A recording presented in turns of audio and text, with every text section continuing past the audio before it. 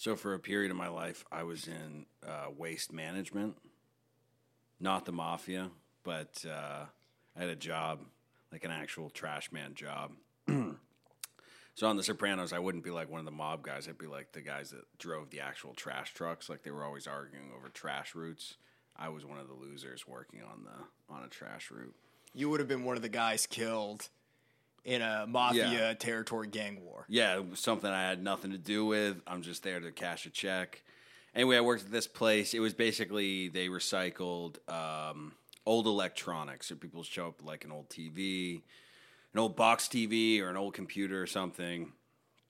I don't know. I'd put it onto something, wrap it, put it on a truck, get rid of it. I don't know what the process was. But anyway, we worked inside this company. We're like a little trash company working inside a bigger trash company. I think actually, I won't say where it was, but it was a big trash company, trash collecting company. There was a guy there who worked there named Ray, He was a great guy. But he was, I don't know, he was a character. He was a Vietnam vet. He was a Marine, which he had a lot of crazy stories about that. And I never quite understood what Ray's job was. It was explained to me that he used to be a trash guy. Like, he used to be on one of the trucks collecting trash, which is what most of these guys do. Then I heard something about he was in the office for a while. But he had basically been downgraded to, he was like kind of a custodian, but not really. Because all I knew about Ray is he showed up to pick up the trash like 3 times a day.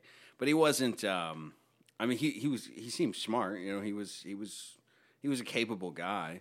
But anyway, Ray had a bit of a drinking problem.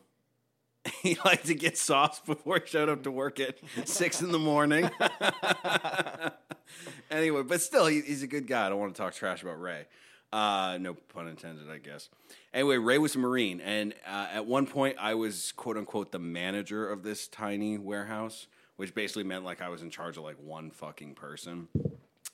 And anyway, we were, like, running through people because we could never keep people at this job, so I was working with different people, like, every day.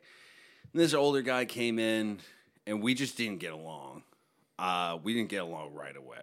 Like, this guy was just a boomer, hippie, fucking piece, like, just do nothing but knows it all dumbass. You know what I mean? And this guy, he rubbed me the wrong way. Turns out he was a racist, too. I think I've told you this story. He was just, like, casually started dropping the N-word one day. But he was doing it like a really serious way where he's making a point, like he thinks the N-word is needed to back up his point. Hard R? Oh, yeah, hard R. I remember that really bugged me, and that was when I was like, yo, this guy, if he shows up again, I'm not showing up, or I'm gonna kill him or something. Anyways, this guy was already rubbing me the wrong way. And he had told a story about, he had said he was a Marine, because at the time I was in the Army Reserve, so I was probably talking about that. He said he was a Marine, and I don't know, like, something smelled fishy to me, because I'm not saying I can tell, like, who's a Marine and who's not, but I just looked at this guy, and I knew what he made hourly. I knew what position he was at in life, and I just knew from talking to him. I'm like, this guy wasn't a fucking Marine. I just felt it. So Stolen valor. Well, kind of. Because he made it sound like, oh, I was a Marine during Vietnam, and it made it sound like he went to Vietnam. But I was just like, I don't know. He wasn't cut from the same cloth as my boy Ray. You know what I'm saying? My boy Ray's seen some shit. And so anyway, I get the full story out of this guy. He wasn't a fucking Marine. He went to basic for, I think, 2 weeks. I can't remember why he got a medical discharge. And I'm not saying, look, a lot of medical discharges are incredibly valid, but there are a few that squeak through where you're like, what? Like you have 6 toes or something? Like it's just weird shit. He had something like that, so he basically quit basic training. That's what that means. I mean, I've seen that happen. And then I just looked at him. He was even worse. My estimation of him, I'm not ashamed to say, fucking plummeted after I learned that. And so anyway, Ray comes in one day. I'm assuming Ray's sauced. You know that whole thing about like you always see in movies they're like they drink vodka because people can't smell vodka on your breath. Yeah. Bro, you can smell vodka on someone's breath because Ray liked his fucking vodka. He loved And you his know vodka. what? Like a true alcoholic, he thought I'm drinking vodka because no one can smell it. He's like, I can just talk right in people's faces. They don't even know. We're all just like, Ray, you're trash, bro. It's 10 a.m. Yeah. So anyway, he comes in one day, and I knew Ray was a Marine. And I just said, I just wanted to start some shit, you know? So I said, hey, Ray, this guy was a Marine. I can't remember the guy's name. Ray was like, oh, really? And he comes over, talks to him like he's about to meet a friend. And then he starts asking him questions like, where'd you go to basic? What unit were you in? What was your MOS? And he couldn't answer that stuff, so he had to tell Ray the truth like right away. And Ray goes, you're not a Marine. And this guy's like, well, I am a Marine. I went to basic. I had a medical discharge, blah, blah, blah. And then Ray gets like 2 inches from this guy's face. Like, this guy's smelling the vodka bad. Because I've been that close to Ray's face. And he just, I won't dare guess what the song is. But it was a Marine hymn. I know because I've heard like their songs they sing in the Army. There's the Army song. I can't remember. I don't know if he was doing whatever he was doing. It was something you learn in basic. And he started spouting it off, like yelling it in this guy's face. Like 2 inches away, it looked like he wanted to fight him. But he's just going through this song because he had asked this guy like, oh, do you know this song, whatever the song is? The guy's like, I don't remember that. Like, who remembers that? That was like 40 years ago. That was when Ray was just like, boom, doing the song. Yeah, waste management. That's how it goes, bud.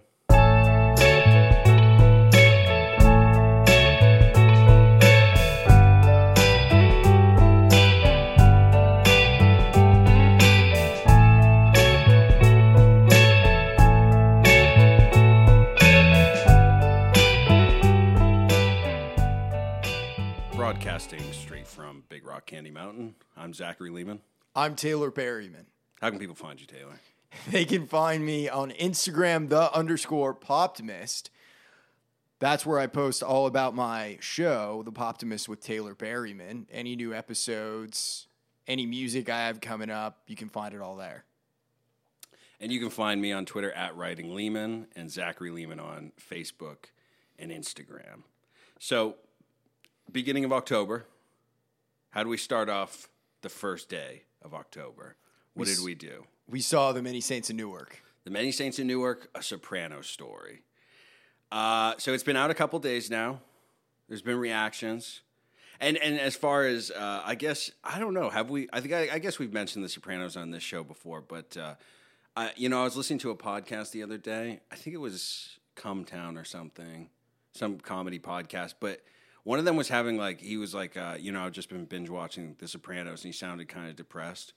And then he said something without any sort of like snark or irony. He's like, yeah, it gets more important as you get older.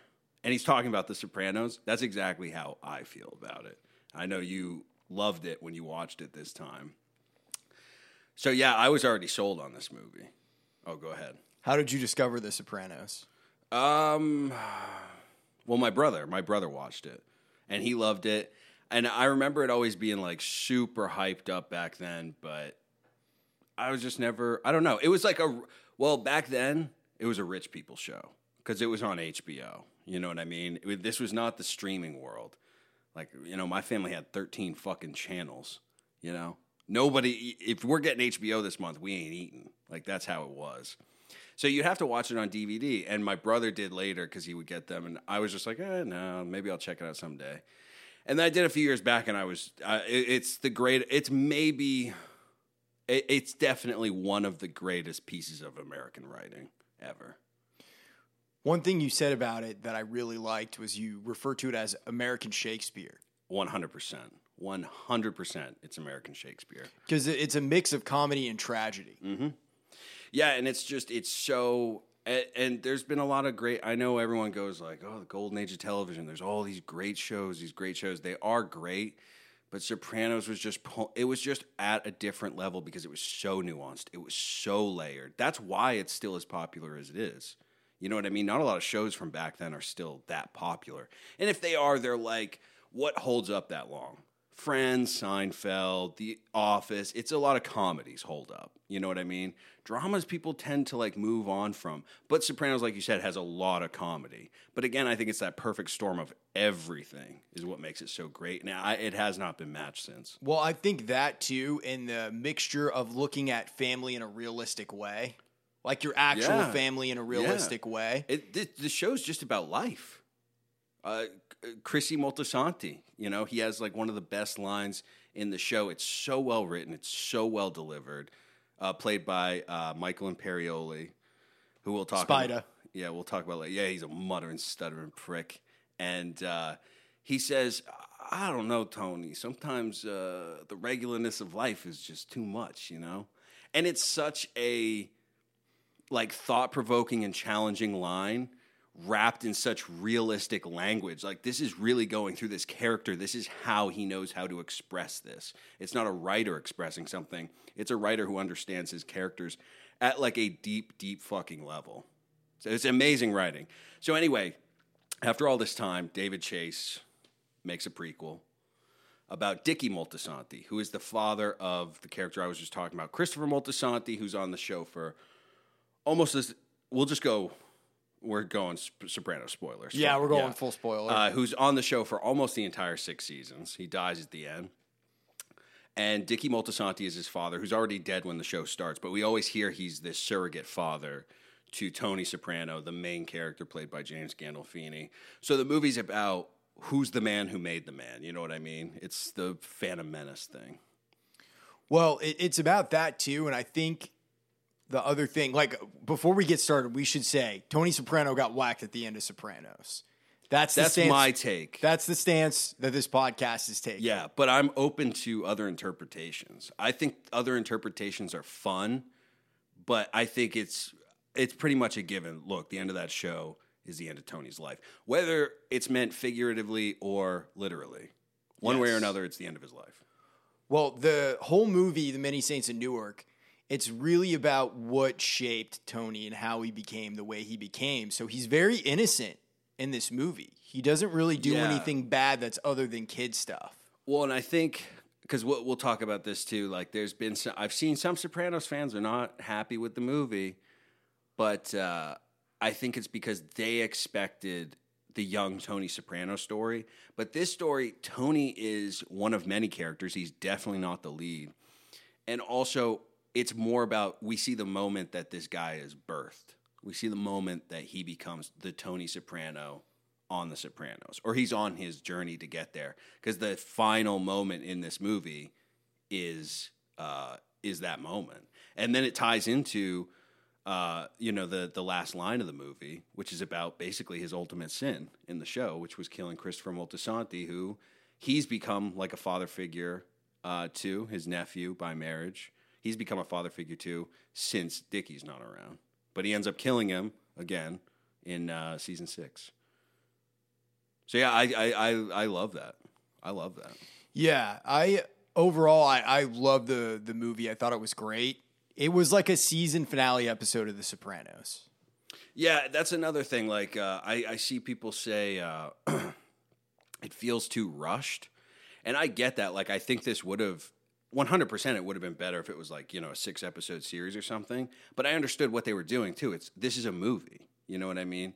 And I feel like that some people who are angry, they need to watch Sopranos again, bro, because they're not taking Phil Leotardo's advice about compromise.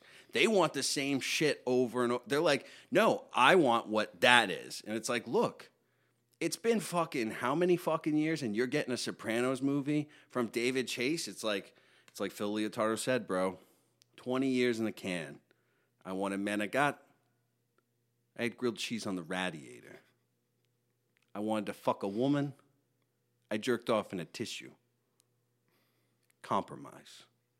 So compromise a little bit. I compromised a little bit. I changed my expectations because I understood, okay, David Chase is trying to make his gangster movie. Because, like, The Sopranos is in this gangster genre. And it is talked about with these classic movies like Goodfellas and The Godfather and stuff. But it's always like, oh, it's TV. It's like David Chase has always said he's a movie guy. He wanted to turn Sopranos into a movie when he did the pilot. He was hoping they wouldn't pick it up. So I was like, this is awesome. He's getting his own movie. And I loved it. It is fan service. That's the other thing. If you don't like fan service, which I usually don't like fan service, but it's done right here. Every moment, David Chase it's like that last moment of The Sopranos, which everyone knows, cut to black. I think people upset about the movie are the same people who are upset about that finale. It'll grow on people over time. You know what I mean? You don't get to learn as much about some of these guys as you did Silvio and Paulie and stuff on the show because it's a movie. You know what I mean? Don't fucking watch this and then watch The Irishman and tell me how brilliant the fucking Irishman is. You know what I mean?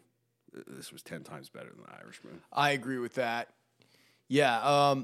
One of the things I liked about it was the fan service because it had all these nods to the show. And David Chase just gave a middle finger. He was like, I don't give a fuck. Absolutely, this is a fan service moment. He lays him out. He like the whole movie stops for it. But again, you're in the hands of a master, so you're like, oh, this is amazing. Like the whole movie, when Pussy introduces himself, it's an entire moment in itself, just him going. Like, what does he go? The priest is like, I didn't catch the name. He just goes, Pussy. That's it. That's the fucking line. Just Pussy. Boom. Moment. I loved all those moments. It was great to see all the characters that we know and love from The Sopranos as young guys. One of the interesting things about it was all of the guys that end up in Tony's crew were Dickie's crew. Yeah. You were talking about this after the movie. It's little stuff like that. I understand some criticisms of the movie. Because, look, there are some flaws. Like, I've seen some people say, like, oh, sometimes it chooses to show, not tell. But, look, there is still nuance there because, like, what you just said, the fact that Tony, years later, is working with Dickie's crew shows how dedicated he was to this guy and how influential this guy was over his life.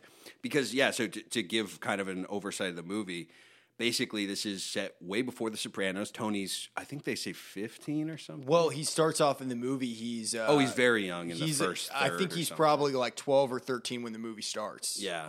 And he's, getting into a little bit of trouble, but he even says later in the movie, I want to go to college. I can't get caught with this shit, Yeah.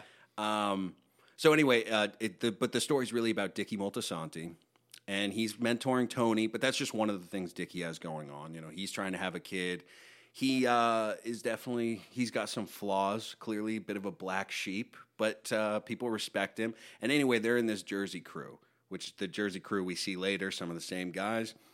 We got a young Paulie. We got a young Silvio, young Pussy. And then we see some other younger characters. We see Artie briefly. Yeah.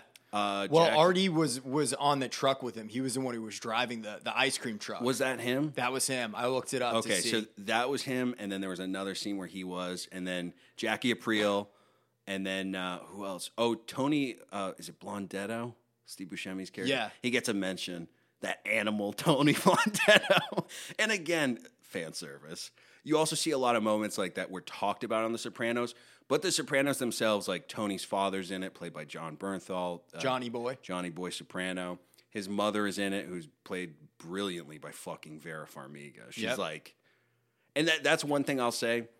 Maybe some people will go, the performances, like maybe they don't hit the mark for them and they seem more like impressions. I thought everyone hit it out of the park. It was believable. Even Uncle Junior, dude. Played by Corey Stahl. Yeah. Yeah, he was so perfectly cast. I can't picture anyone else doing Junior. Well, the thing about these characters, too, I feel like anybody who is talking shit about this movie right now, they want to see the characters as they were in The Sopranos. Exactly. But they're younger versions of them. They're not there yet. Yeah, I saw like Michael Gandolfini, who I guess we should mention, but everyone fucking knows at this point. Michael Gandolfini plays the young Tony Soprano that we see for the majority of the film. And Michael Gandolfini is the son of the late James Gandolfini, who played Tony Soprano on the show, which sounds like stunt casting. I've seen some people say they didn't like him in the movie. I thought he was fucking amazing. Well, he was great because Tony had a lot of innocence in this movie. And I was going to say, I was listening to some interview with him where he was talking about when he was first doing it, he was being too aggressive, too much like his dad. And David Chase had to be like, you're not that guy yet. Like, you're that guy at the end. And so he did play it with a lot of innocence. Like, this is Tony as a literal kid. One great line is when Dickie goes up to see, like, young Tony. Because for the first third of the movie, maybe a little bit more than that, we see Tony as, like, a 12 or 13-year-old kid. Yeah. So he's a lot younger. Chubby kid like AJ. Yeah. But Dickie walks in, and he's reading a comic book, historical fiction. Tony loves history. Yeah, he likes history. But they have this whole scene where they do like a pinky promise, and he tells him, you got to be good. And Tony says, I try to be good. And that is Tony throughout the whole fucking show, dude. And that's the other thing I love about this movie, because, again, it is Dickie Moltisanti's story. Dickie says that same line later. He goes, I try so hard to be good. I think that's like literally right after we witness him kill a woman. But yeah, if you see it, you're like, this is absolutely the guy that Tony emulated. You know what I mean? And you see too, like, again, as a fan, I love this shit. Like the relationship with Johnny Boy, his relationship with his dad. He always speaks very lovingly of his dad, but he never has like specific memories. So on the show, you're kind of like, maybe his dad wasn't around that much. And again, that's what's brilliant writing. It's never fully explained, but here you get to see, like, yeah, Johnny Boy's not really there, so Dickie is his surrogate father. And for a large section of the movie, Johnny Boy goes to prison. Yes, so he's in prison. He goes into jail. One of the things I liked is it showed that Playland scene as it actually happened, not as a flashback. Because you remember in the show, that was on the show. Yeah, it was on the show. It was a little bit different, too. And again, because Tony's memories, you can't really trust him.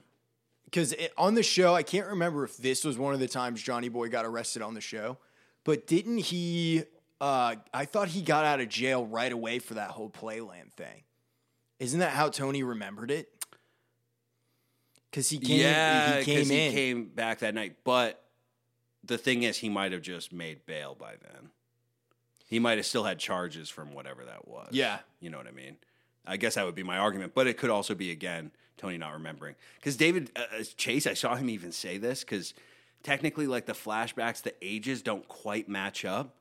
And someone asked David Chase, and he's just like, their memories, unreliable. He was just like, I don't give a fuck. I don't give a fuck. But that's also, you're not wrong, Walter. You're absolutely right. But yeah, so anyway, the movie, Dickie Moltisanti, it's his story. There's a little bit with the race riots, which are mentioned, the Newark race riots. Which is the setting for the movie. And they mention that on the show a little bit, people having memories of it. Dickie's basically feuding with, I'll look up his name. Harold, yeah. Played by Leslie Odom Jr. There you go. He was good, too. He's great. Yeah, he was great. I like that they gave him kind of a full arc and a full story. So he's feuding because he's basically, this guy Harold, he wants to start his own numbers game, but that's Dickie's territory. Well, he used to work for Dickie, and the whole backdrop of like these race riots happening is Harold wanting more for himself and being tired of just taking whatever he's given.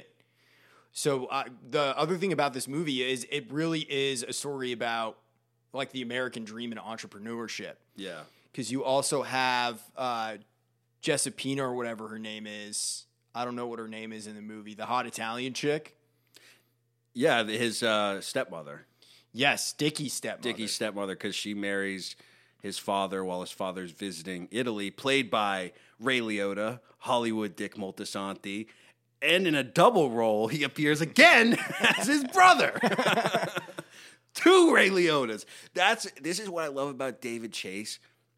He goes, okay, so I'm getting Ray Liotta back for his big mafia movie comeback. But fuck it, I don't want one Ray Liotta. I want two Ray Liotas because I'm David Chase. And it sounds crazy, but then you're like, there is some wild artistry to this. Yeah. It's insane how well it works. So yeah, basically, anyway, go on with what you were saying. So the hot Italian chick, yeah, I'll look her up. It starts off with her not being able to speak English at all. She doesn't speak English. Jessipina. She's Michela De Rossi. Yes. But by the end of her story arc, basically, she is speaking English. She wants a job. She's speaking fluent English. She wants a job, but then Dickie, very impulsive, Very impulsive like Tony. Objection, Your Honor. First off, look, Dickie, again, we see, this is the problem, is like the reason The Sopranos is so captivating is that you see this normal guy with normal problems, but he's a mafia boss. He's capable of killing people. But there is goodness in him. Like there's a moment at the end of the show where his therapist, Dr. Melfi, kind of, it seems like maybe comes to the realization that he's a sociopath and he can't be helped, at least with traditional therapy. I think at the end Tony was a sociopath, but I don't think he was throughout the show. And it's the same with Dickie. You know what I mean? Because they are guys you can connect with. They want to be good. They try to be good. Well, I'll counter argument to that. I think Dickie's humanity was lost the moment that he killed Josefina. Well, I don't think we know if his humanity's killed because he, spoilers for the movie too, because he dies at the end, which we already fucking know. Yeah, from watching the show. But my point with that is, we see him do these horrible things, but also in contrast to the other gangsters, he seems softer. And Tony was the exact same way on The Sopranos. Like, he had that little bit of compassion that made him different. Like, one easy one is, guys on The Sopranos were pretty free with their hands and women. Like, they were hitting women all the time, open palming them. Tony, I think ever laid his hands on one woman. And that was the girlfriend who committed suicide. I can't remember her name. And it's because she reminded him of his mother. His mother, who he hates. But every other time, like Carm even attacks him at one point, and he just goes like, "What are you doing?" He just like pushes her on the cat. Like it's silly to him. But my point is, like, you see these other guys, they just got that little bit extra. They're willing to backhand a woman. They're willing to punch a woman. And Dickie's not like that. And Dickie, the other thing, like he was working with Harold. When Harold comes in to talk to Dickie, which I love that we see all the same places where they hang out in The Sopranos, they're still hanging out here. Like when Harold comes to see Dickie, Dickie's in that room with everybody, and everybody gives Harold a lot of shit, and they look at him like he is disgusting. And Dickie's a fucking nice guy to him.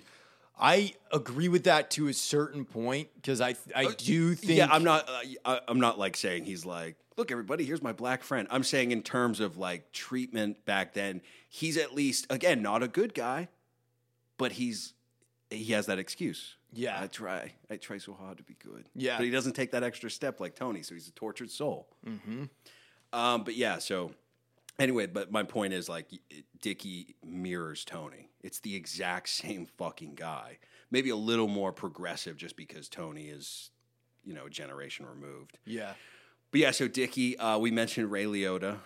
Speaking of hitting women, Ray Liotta, very loose with his hands, which I don't know why. His wife is fucking... Hollywood Dick, his first Hollywood role. Dick, yeah. His first role is Dickie's father. He comes back married. And again, he beats the shit out of this woman.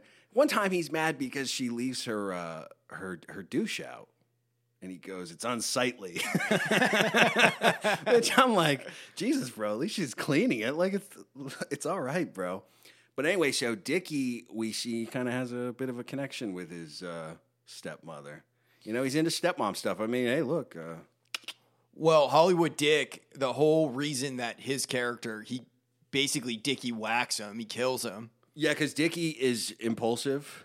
And he loses control because he tells his father, "Don't hit her again," because that's how you used to treat mom, and I didn't like it back then. Yes. And Hollywood Dick tells him to go fuck himself. And Dickie freaks out, just starts bashing his head into the steering wheel, and doesn't realize he's killed him until, like, after it's already done. I was surprised by that. I was really surprised, too, because, of course they kill Ray Liotta kind of early, because then they're like, wait a minute. There's Ray Liotta again, motherfucker. Well, he's Dick's uncle. Yeah. Who's in prison. We don't get the full story, but basically he was cut off from the family. He killed mob boss. A maid guy who in was the family. in their family. But, Dickie, I want to do a good deed. So he starts seeing his uncle. Because he has no one else to talk to anymore. Mm-hmm. He has no one to talk about his problems with. Yes, because that's the other thing we see is Dickie is very introspective like Tony. He questions things a lot. He needs to talk about things a lot. But we're back. Therapy was barely accepted when Sopranos was on. You know what I mean? So we're back in time a little bit, and but he still needs someone to latch onto and tell his problems to. So every time someone dies, who is that person? He just finds another one. Yeah, and Dickie has never met Sal, the second role played by Ray Liotta, because he's in prison for that murder. Yeah, and his dad said, you're not allowed to see him. So he goes to see him, and he's giving him like creature comforts, like jazz records. But really the exchange is he wants to talk and he wants to confide in someone. And his uncle's a good guy to confide into because he's a fucking realist, bro. He's just straight up tells it like it is. And he looks through all of Dickie's bullshit. He sees straight through him. No patience for it. Like, there's a great fucking moment where Dickie... he's like, I do so many good things. And then he's talking about this blind baseball team that he's the coach of. And you see it play out. Because first you're like, wait, do blind kids play baseball? Which maybe they do. I don't know. I haven't looked it up because I like the mystery of it. But it was like the beeping ball and everything. It was like a sonar baseball. Yeah, and then it ends with like all these parents are calling him a saint and stuff.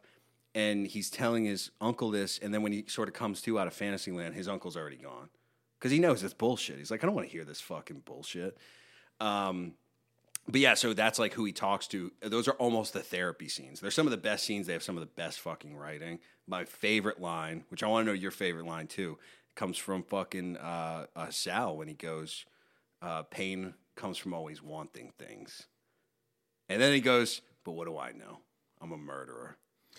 Because Dickie goes to him, and one of the repeated themes of the show is Dickie wants a son.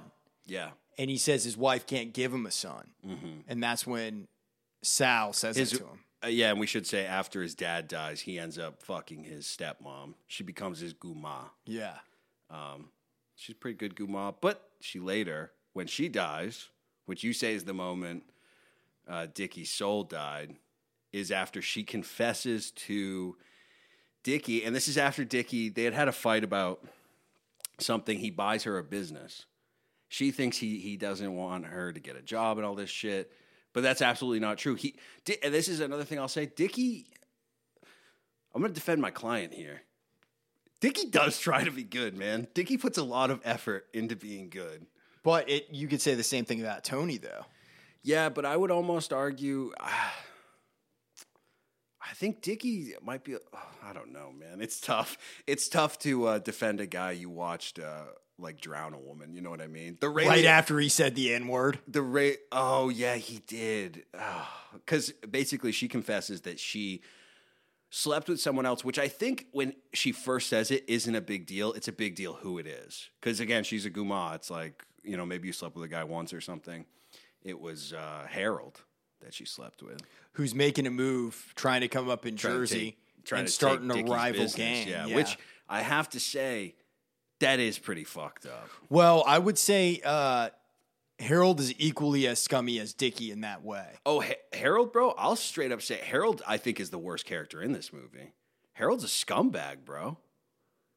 Betrayed my boy Dickie. Because that's the thing, when he does go in business for himself, he kind of like very aggressively does so. You know what I mean? Yeah. He just has guys start going to fuck. Oh, he kills somebody. He takes someone out on Dickie's crew who's making a collection, and then he just goes, yo, we'll be back for the pickup from now on. So he doesn't, and Dickie, even if he can be like, oh, Dickie's a bad boss or whatever, again, Dickie tries to be good. He is treating him better than these other people do, and I don't think he cares whether he works for him or not. You know what I mean? And Dickie, we see the same resistance to violence. Like Tony, we would see he would explode and get violent sometimes. But he was always the guy who was like, I don't want to go to war. I don't want to whack this guy. I don't want to do any of this shit. And Dickie, we see that in this movie too, because he's kind of resistant to being as like being as homicidal as fucking Harold. You know what I mean? Well, you say that, but he murders his father and his guma. But that's what I'm saying. He murders them in these like personal, like he explodes because his brain's all fucked up. Yeah. But what I'm saying is, in his mafia role, he's like Tony, because really, I mean, right when Harold shoots that first guy, he should just kill everybody. You know what I mean? But he doesn't do that. He's trying to send a message. Yeah. The interesting thing about that scene too, where he goes to steal basically that pickup spot for the bookmaking. There's 2 songs playing. So the song in the car is "The Revolution Will Not Be Televised" by Gil Scott-Heron. And then in the store, it's ABC by Jackson 5. Okay. Okay. And they're saying 2 different things. You know what I mean? ABC. So I thought that was interesting too, just based on the fact that, they're songs from 2 different eras, 2 different Americas. Yes. 2 different views of black people. Yeah. Yeah, that's a really good point. Yeah. And basically the song that I think takes over in that moment is "The Revolution Will Not Be Televised," because here comes Harold. He's about to fuck some people up because he's no longer going to be just taking whatever he's given. Yeah. He's going out there to take it for himself now. Yeah, which, to be fair, I mean, hey, that's the American way. Because the thing is, that's what Dickie's doing. You know what I mean? The only difference is he's just Italian. That's it. They're already established. And you see that throughout the movie, too. I really didn't know how the race was going to be handled because there was some talk of race on the show, but it never became a center point.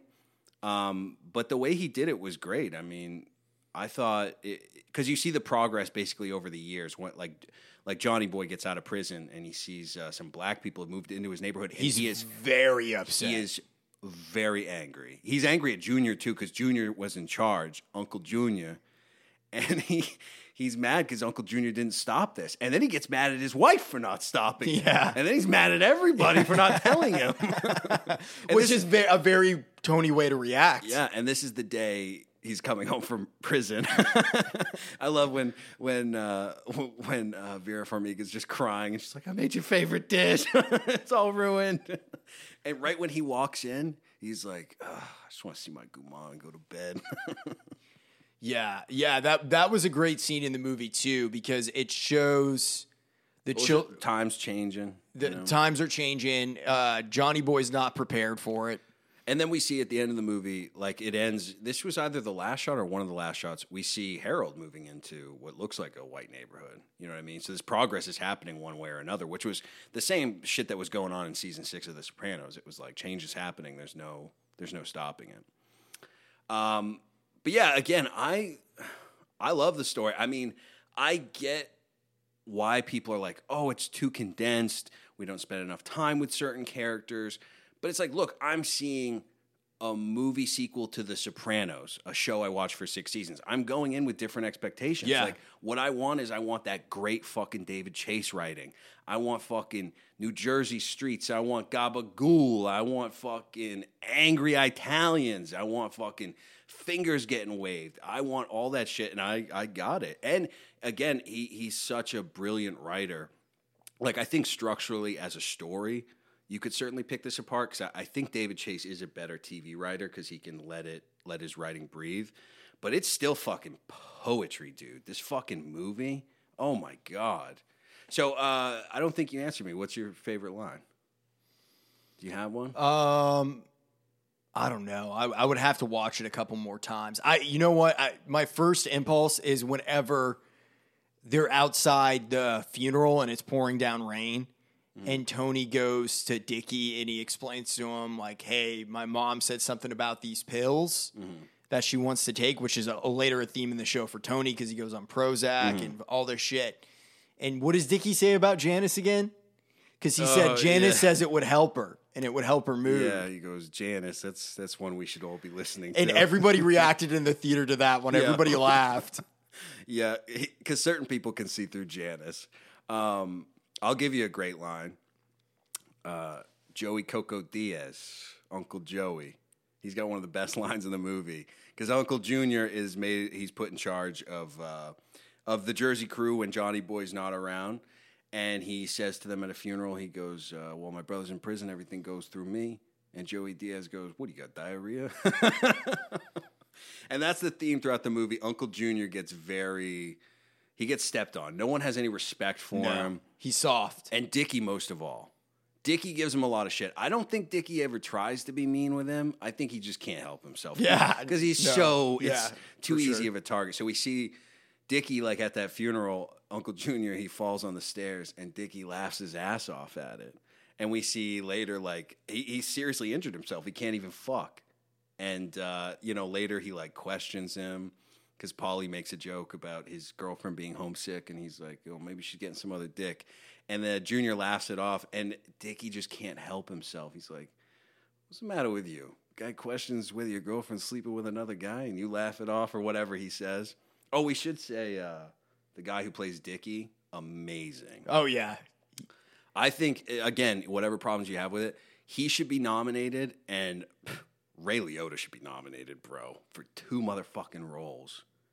He held out this long for a new Mafia movie, and he got 2 fucking roles. Well, the other thing about Ray Liotta in this movie, the 2 roles, very different. Oh, they're complete opposites, because Hollywood Dick is he's always just boasting, he's an asshole, and Sal is very, very... Because he had consequences. Yeah, he said he's been in prison since he was 25. And he's probably a man in, his late 60s, early 70s in this movie? Oh, yeah, easily. Yeah, it's sad, but we should say Alessandro Nivola. I always know him as Billy from Jurassic Park 3 because it's the only thing I can ever think of when I think of this guy. He was amazing in this movie. They were all great. Who is your favorite actor playing a character from The Sopranos? The guy who played Silvio. Oh, John Maggiaro plays Silvio, which, again, I've seen some mixed things about him. I thought he fucking killed it. He killed it, dude. He killed it. And he had a couple of big laughs because we saw this in the theater. Like when he goes to walk to the door and he's walking like Silvio. Yeah. Yeah, and the thing is, I think some people have criticized it, but it's like, you got to remember, Steven Van Zandt made like one of the most special characters in TV history because he did it so over the top, but he convinced you that this over-the-topness was this guy. Yeah. He brought sincerity to it. So I think seeing him in a movie, it's like people immediately go, oh, he's just doing an over-the-top thing. But yeah, I thought he was brilliant. I love the hairpiece thing too. We find out Silvio's perfect hair was a hairpiece. I'd say of all the younger people, my favorite, I mean, I love Dickie, but again, we didn't see Dickie on the show. I liked Uncle Junior probably the best. I think Corey Stoll just sold that role. He did. He sold that role with not a ton of screen time. I mean, he was in the whole movie, but... what a blow. What a blow. Consider me your brother. I think my favorite Silvio line is whenever he's on the phone and he says, that fucking truck's not going to unload itself. Yeah. And he starts talking to the crew. It's Silvio, dude. And that's how you know they fucking killed these performances, because it's not the big moments where you're like, oh my God, that's fucking him. It's the little moments. Like the moment for me with Silvio was Tony comes to see Dickie. Dickie at the end is cutting Tony off after he kills this woman. He's very broken up about it. Yes. My client feels immense guilt over what happened. Allegedly. He wishes it never happened. Just like he wished. It was a misunderstanding. Yeah. So his uncle says to him, as far as your nephew goes, stay out of his life. Give him a Christmas gift. Well, the build up to that is him saying, your father gets killed, then your Gumar dies. Because he knows. Yeah. He knows. He says you have bad luck. And one of my favorite lines is, that Christmas song, My Favorite Things. And Dickie's like, yeah. And he's like, maybe some of the things you do aren't God's favorite. Yeah. Writing like that, bro. How can anyone complain about this movie? But yeah, I was going to say the moment with Silvio. So Dickie cuts Tony off, tries to. At the end, we find out he was going to go see Tony, which we'll get into all that. But anyway, Silvio answers the door when Tony's like, hey, my Uncle Dickie there. And he's like, he just sold it. The way he did his face, the way he goes. Because at one point he says he's not there, and Tony goes, but his car's right there. And Silvio's just like, battery died.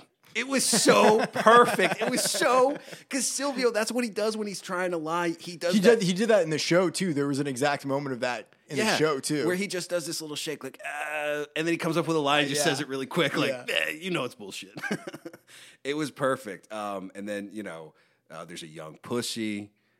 The young Paulie was great, which I wasn't sure they were going to pull off Paulie, but you don't see much of Paulie too. I'll say that. No. You know, Paulie, you see, he's got a few funny moments, but it was funny seeing him have just a tiny moment with Tony. Tony walks in, he's, where's my Uncle Dickie?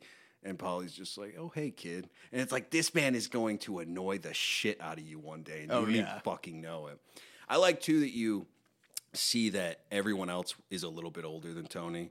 Silvio, Paulie. Well, when you're first introduced to him, Tony's 12 or 13, and everybody else at least late teens, early 20s at that time. That's what I think. I think Silvio's probably still pretty young in the show, but like Paulie's probably like early 30s. You think Silvio's probably like 20s? Yeah, probably. But yeah, I like seeing that they were a little bit older because again, you see a difference between Tony and these other gangsters on the show, and that's because they picture him as a kid.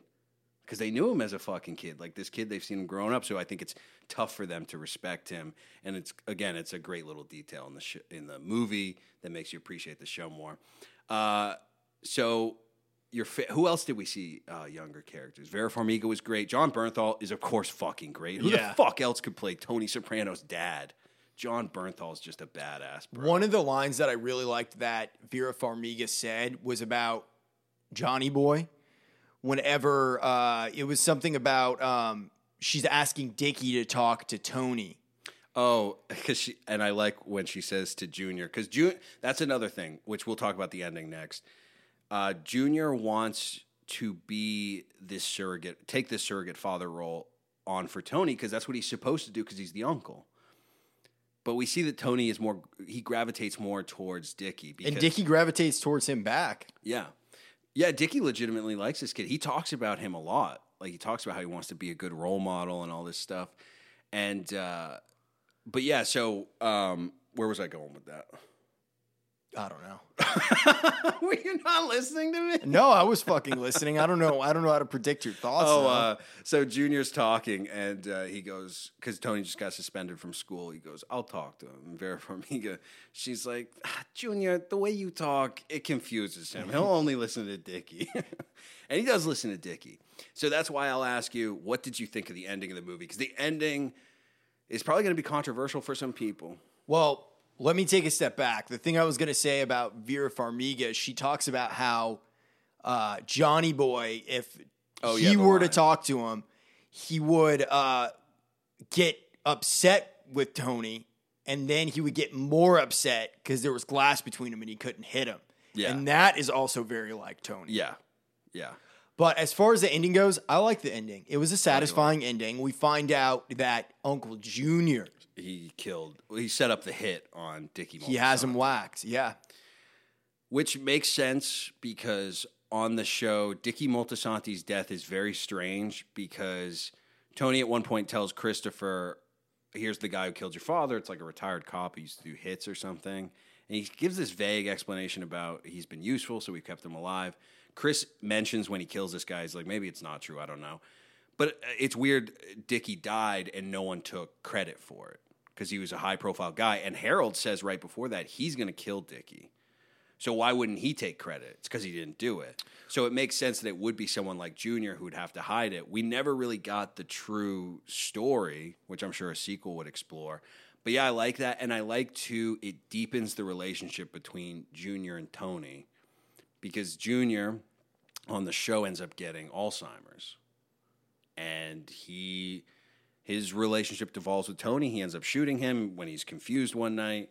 But there's like so many great moments between them. Like when he starts losing his mind or losing control of his mind, he starts saying things that really hurt Tony. And Tony doesn't understand why he says them, but it's obviously because he's confused. Don't you love me, Uncle Junior? Yeah, and he says, don't you love me, Uncle June? And Junior doesn't answer him. And before you're like, wow, like why doesn't he answer him? Like maybe he feels guilt because there's a lot of shit that happens between them. Now I'm like, this makes sense because Junior's ultimate sin was killing Dickie. Because that put Tony on the path that he was on. Yes. We should rewind for a second and talk about, okay, Ray Liotta's character, Sal, tells him, stay out of your nephew's life. And he tries to. He tries to. Then later on, like you mentioned, Tony goes there. He wants to see Uncle Dickie. He wants to talk to Uncle Dickie. Uncle Dickie's not having it. And there's a great scene between Silvio and Dickie outside, which is a replication exactly of Tony and Silvio's relationship. It broke my heart, bro, that scene. He talks to him and he's like, he's a good kid. He has the chance to do more than we're doing. Yeah, he says he says he has potential beyond this thing of ours. And it's so heartbreaking to hear that because Silvio on the show, there really is like a protective quality about him over Tony, even though he's never very outright about it. But he's always there to guide Tony and be like, look, don't do this, listen to me. He's the one guy who, when he says to Tony, listen to me, Tony will he'll be frustrated, but he'll go, okay, let's hear it. And you see, like, Silvio had he really thought Tony was going to be something, like something beyond a mob boss. And so it shows you there's maybe a bit of guilt for Silvio. Well, fucking Dickie tells Silvio in that moment, he listens to him, he's like, okay, it's the same relationship he has with Tony. He doesn't like it, but it was already what he was thinking. And because he basically tells him, look, you need to be in this kid's life because this kid's chosen you. This is his only shot. Yeah. He tells him to be at Holston's at 9 a.m., which is where the final scene of the show fucking takes place, is at Holston's. And it's just brilliant writing because, again, it's not like just outright said. It's just you realize, like, wow, like, that's where Tony ultimately died, but that's also where his innocence died. Yes. Because that's the thing. So Dickie, again, as bad as Dickie is, Dickie does try, he tries to do good things. Just like Tony. We do see Tony on the show. He does try to mentor, remember Jackie April's kid? Yeah. Jackie Jr., he really tried to keep him out of the life. So he wasn't very good at it. But we see at the end, like, Dickie, when he dies, he has those pills. Because Tony came to him asking for these antidepressants for his mom, and his mom thought it was all hogwash or whatever. And the whole point of that was Dickie is the only one who can really talk to her that she listens to. Yeah. Because she probably has a little bit of a crush on Dickie. Definitely. Dickie is, he's a handsome guy. Everybody loves him. But what's fucked about that from Tony's perspective is who does he try to become? Dickie. Yeah. Well, and that's why he likes, I heard someone say this, Tony on the show, he always goes, whatever happened to the strong, silent type? Like, he likes Gary Cooper. He likes all those guys. And Dickie, we see, Dickie's kind of like that. Like, that's Dickie's outward personality. He's kind of that old school, like, hey. But obviously he has these deep-seated, like, issues with rage and stuff. But in front of everyone else, he really doesn't bring his problems to light. Well, there's that one scene, too, where after Tony's knocking on the door, he's crying in his office smoking a cigarette because he wants to see Tony. Yeah. Oh, it's heartbreaking. And, yeah, he says he'll meet Tony the next day, which obviously he doesn't because he's killed that night by whoever Junior hired, which Junior, some people might be like, oh, is that enough for Junior to kill him? I think it is because if Dickie's there, I mean, his brother's basically saying I respect Dickie more. Well, everybody's acting that way to Junior. And he's like, look, I'm not going to get ahead in this life. Because this is him thinking, like, I could be a future boss one day. If Dickie's around, it ain't going to happen. But I think that also, it really plays into, like, as his dementia worsens on the show, he thinks about memories with Tony more and more. And again, I think it's because everyone on this show, they always have, like, one ultimate sin where it's like that last bit of humanity leaves. And that was Junior's ultimate sin because I think even he knows after a while that if Dickie had stayed around, Tony would have been on a different path. So if Dickie would have lived, do you think Tony would have become a mobster? Would he gone to college, gotten a job? I think he would have gone to college and gotten a job because Dickie was a bad influence in some ways, but I could be wrong. I got to watch the movie again. I don't think Dickie wanted him to get in the mob. Because he would already be doing shit with him. You know what I mean? Yeah. He does give him, like, he does say something to him that kind of explains how Tony excuses his bad behavior on the show. When he's giving him some speakers, and Tony's like, I can't get caught with this shit. I want to go to college. And Dickie has a great line where he's like, you take the speakers, you tell yourself, I'm never going to steal anything again in my life. And it's that simple. Like, he's basically just saying, just lie to yourself. But again, he doesn't get him involved in the job or anything. He just gives him some fucking speakers. And he says about him at another point, he's like, this kid's going places. And I think he means like this kid's going beyond the fucking mob thing and the talk with Silvio. The fact that Silvio says that and Dickie goes, yeah, you're fucking right. So I don't think Tony would have got mobbed up if Dickie lived. Because I don't think Dickie would have liked it. No, I think Dickie would have seen himself as a protector, maybe in the same way that Tony tried to be to Jackie Aprile. Yeah. Or Jackie Jr. Yeah. And plus the fact that he actually got that medication for his mom. Again, Dickie's a little more, we fucking witnessed him kill a woman, so this is hard to say, but he's a little more progressive than these other guys. Like, he understands Tony because Tony's in his head a little bit. Like, these other guys are just surface level guys, you know what I mean? So he would have helped with his mom, too, because the mom was Tony's biggest issue in his life because what do you say? She's incapable of experiencing joy. And it's probably because she was a manic depressive. She was probably very bipolar. Yes. But if she had been medicated, Tony's life really could have been different. Well, it could have turned around. Yeah. And so the final shot of the movie, which I fucking love, is Dickie, he's dead, it's his funeral, and Tony looks down on him, and you can see something changing in Tony's eyes. And he just reaches his pinky out, and it's their pinkies. They're doing another pinky promise, like they did when Tony was a kid. Right. Obviously, this is in Tony's head, but I think this is where he hardens and he becomes a fucking gangster. Because that's the other thing. Remember, he goes, "I don't want any part of this," and then he's throwing those. At one point, he throws the speakers out when Dickie and John betrays him. Bernthal's like, "What this? Yeah, he's like, what this?" Tony, he's acting just like his dad. He's throwing these speakers out the window that Dickie gave him because Dickie's not seeing him. And his dad comes home and he's like, "I don't want any part of this." He's crying. He's upset. Talking, and his dad's just like, "What this?" It's a great scene. Yeah, I think Dickie would have been a good influence. And then anyway, that final shot, I fucking love it. And we should say Christopher Moltisanti narrates the fucking movie because from beyond the grave. Because David Chase can do whatever the fuck he wants, so fuck you. And I love the opening when it's going through the cemetery and you hear different people basically narrating their lives, and then you get to Christopher, and Chris is still Chrissy. He's in hell. I mean, he says he's in hell. Yeah. And the final line of the movie when we're looking at Tony and he's got his pinky out, Christopher Moltisanti just goes, "That's the guy I went to hell for." Boom! Theme song of the fucking show plays. Fuck you. I love that he played the theme song. Oh, yeah.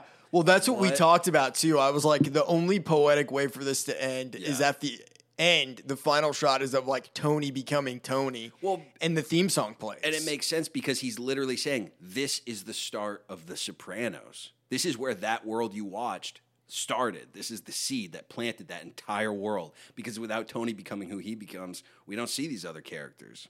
You know what I mean? So yeah, I would. I love the ending, man, and I really want to see. Well, I should ask you too, because we're both Joey Diaz fans. What did you think of Uncle Joey? Joey was awesome. Dude. He was awesome. Made to be in The Sopranos. Yes, I'm so fucking glad he was in it. His character's name was Buddha. And he was Pussy's father, He was Pussy's dad, yeah. He was great. Like I said, he has that one great line. And he dies in the movie, spoilers, but fuck, he's got a great death. Yeah, oh yeah. He gets his head blown clean off in a gang war. Oh, it's fucking great. But it got Joey Diaz's dick hard when he read that his head got blown off. Yeah. Oh, yeah. You know he fucking loved that. But yeah, so Joey Diaz, John Bernthal was great. Yeah, it was all great. Did you have a favorite, like, callback moment? Because there were a lot of them. We saw, like, Junior, he said the athlete thing for the first time. Tony doesn't have the makings of a varsity athlete. We saw Christopher was introduced as a baby. Yeah, that was good. I think probably my favorite callback was that Janice one. Oh, just when Alessandro, now I'm actually calling him by his name, when Dickie says that about Janice. Yeah. Oh, that's funny, yeah. Because we don't really see a lot of Janice in the movie, but it just fills in the blanks that she's kind of flighty and you can't really trust her. Yeah. Well, like Uncle Junior says, she took $10 out of his wallet once or something. It was something like that. He tells everybody that story. Yeah. There's something wrong with her. Yeah, because he's very red-pilled about Janice as well.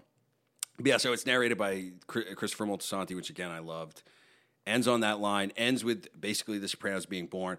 I hope they make a sequel because that's another thing. I think a lot of people went into this expecting a young Tony story. It's not. It's Dickie's story. And Tony, but this is the thing. Tony is going from he's a supporting player to Dickie dying makes him the main player in this entire world. Like now he is the guy who influences all these people's lives, whether directly or indirectly, because he's basically taking, Dickie's spot. Well, another thing I liked about the movie, too, if you want to talk about callbacks, is Artie and Tony's friendship. Because it's one of the most perplexing moments on the show, just because Artie gets away with so fucking much on the show. He's allowed to, like, pull guns on Tony and say whatever he wants to Tony, and he never gets in trouble for anything. And you see that they were friends since they were children. Like, they were taking the fucking bookmaking at school when they were in elementary school, and Artie was there with him. I think that's partly why, like, I would always argue, I mean, there is goodness in Tony because he's legit friends with Artie. Yeah. He cares about him. His only true friend probably on the show. And I think you see on the show, he's obviously leading a life that he doesn't want, but he respects Artie because Artie has a talent. Artie's a cook. And Artie has something he's passionate about. And I think he sees Artie's life and he's like, how the fuck are you not happy? Like, but yeah, he protects him a lot. And I'll argue about the age thing. Some people have said the age thing doesn't make sense. There is a line that's always confused me on The Sopranos. It's in the pilot. And Silvio says about Artie, he goes, that guy Artie, you went to school with him, right? It's almost like he doesn't know Artie, but it makes sense that Silvio would be a little bit older because he probably has only run into Artie a few times. And then when Artie opens that restaurant, that's when everyone sort of meets like, oh, this is Tony's friend. But yeah, love Artie. Love that man. But yeah. Love The Sopranos. And I'd love to see that relationship more in a sequel. I'd love to see Tony with this young crew. Because, again, we don't see enough of them. Well, the card game between Jackie and Tony going to...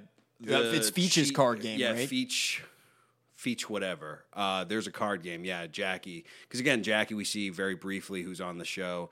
Jackie and Tony held up a card game that was it was set up by made guys, which is something they should have got killed for, but it made them... so I'm assuming that's going to happen very soon in the timeline. That's why I'm saying, like, the sequel, I think, will be the movie that people want. I'm assuming there will be a sequel. David Chase did a 5-year deal with HBO, right? Yeah. Which, my only guess, they probably don't want to do another movie because it seems like a waste. It's like everyone's going to watch it at home anyway, which I saw the box office. Everyone did watch it at home. So I think they're going to try to tell them, like, let's do like a 6-part series, which that would be amazing. Like just a 6-episode series, bring all these actors back, young Paulie, Pussy, all these guys. We can see that animal Tony Blondato, whatever his name is. That's what I would like to see in a sequel. But as far as this movie goes, I like this movie, dude. And I'll say this, David Chase, like, because again, some people are like, this doesn't live up to the quality of Sopranos. If you watch Sopranos, there's just oddities everywhere. And it was the same in this movie because David Chase is trying to harken back to, like, he is a mix of, if you look at the movies that inspire him, they're from like the 30s. You know what I mean? So he's taking so many filmmaking sensibilities and putting them together. Like sometimes he's trolling, sometimes he's not trolling. And I love this. It was just a great like B-movie gangster picture. You know what I mean? So I was satisfied with it overall, and I really hope we get a sequel. I'm assuming if he has a 5-year deal, fuck else you want from David Chase except Sopranos. Yeah. I'd be like, start writing now, bitch. We might as well have called this the Sopranos 2 deal, because that's all I fucking want out of you for the next 5 years. I would start whipping him. I would... Sopranos content now. If they don't do anything else, though, with it, I'll be very satisfied with this. I'd be happy because... It still leaves a lot of blanks that it makes you draw like conclusions from, but that's what's good about Sopranos. Yeah, exactly. And I'll say the sequel is unnecessary. The sequel itself would be fan service because the Dickie story, I get why that has to be told. But again, this literally ends with, this is the moment Sopranos starts. So you don't need a sequel, but all those young guys were so good, and I wish they were in a movie that was getting like, it wasn't so divisive. So it'd be cool to see them get their own show or movie because I think that's what everyone wants. But as far as this, I think this is going to be like the series finale, which it's funny. When that happened, people were like, fuck David Chase, fuck his mother, fuck his family. They were like, this is the worst shit anyone's ever done. Now, you find more and more people going, it's brilliant. It's one of the greatest fucking endings to a show ever. Maybe the best. I think the same thing's going to happen with this. I'm not saying this is going to be respected on the level of The Sopranos, but, bro, I mean, look at how many people, like the prequels, Star Wars prequels. You know what I'm saying? This is going to be similar stuff.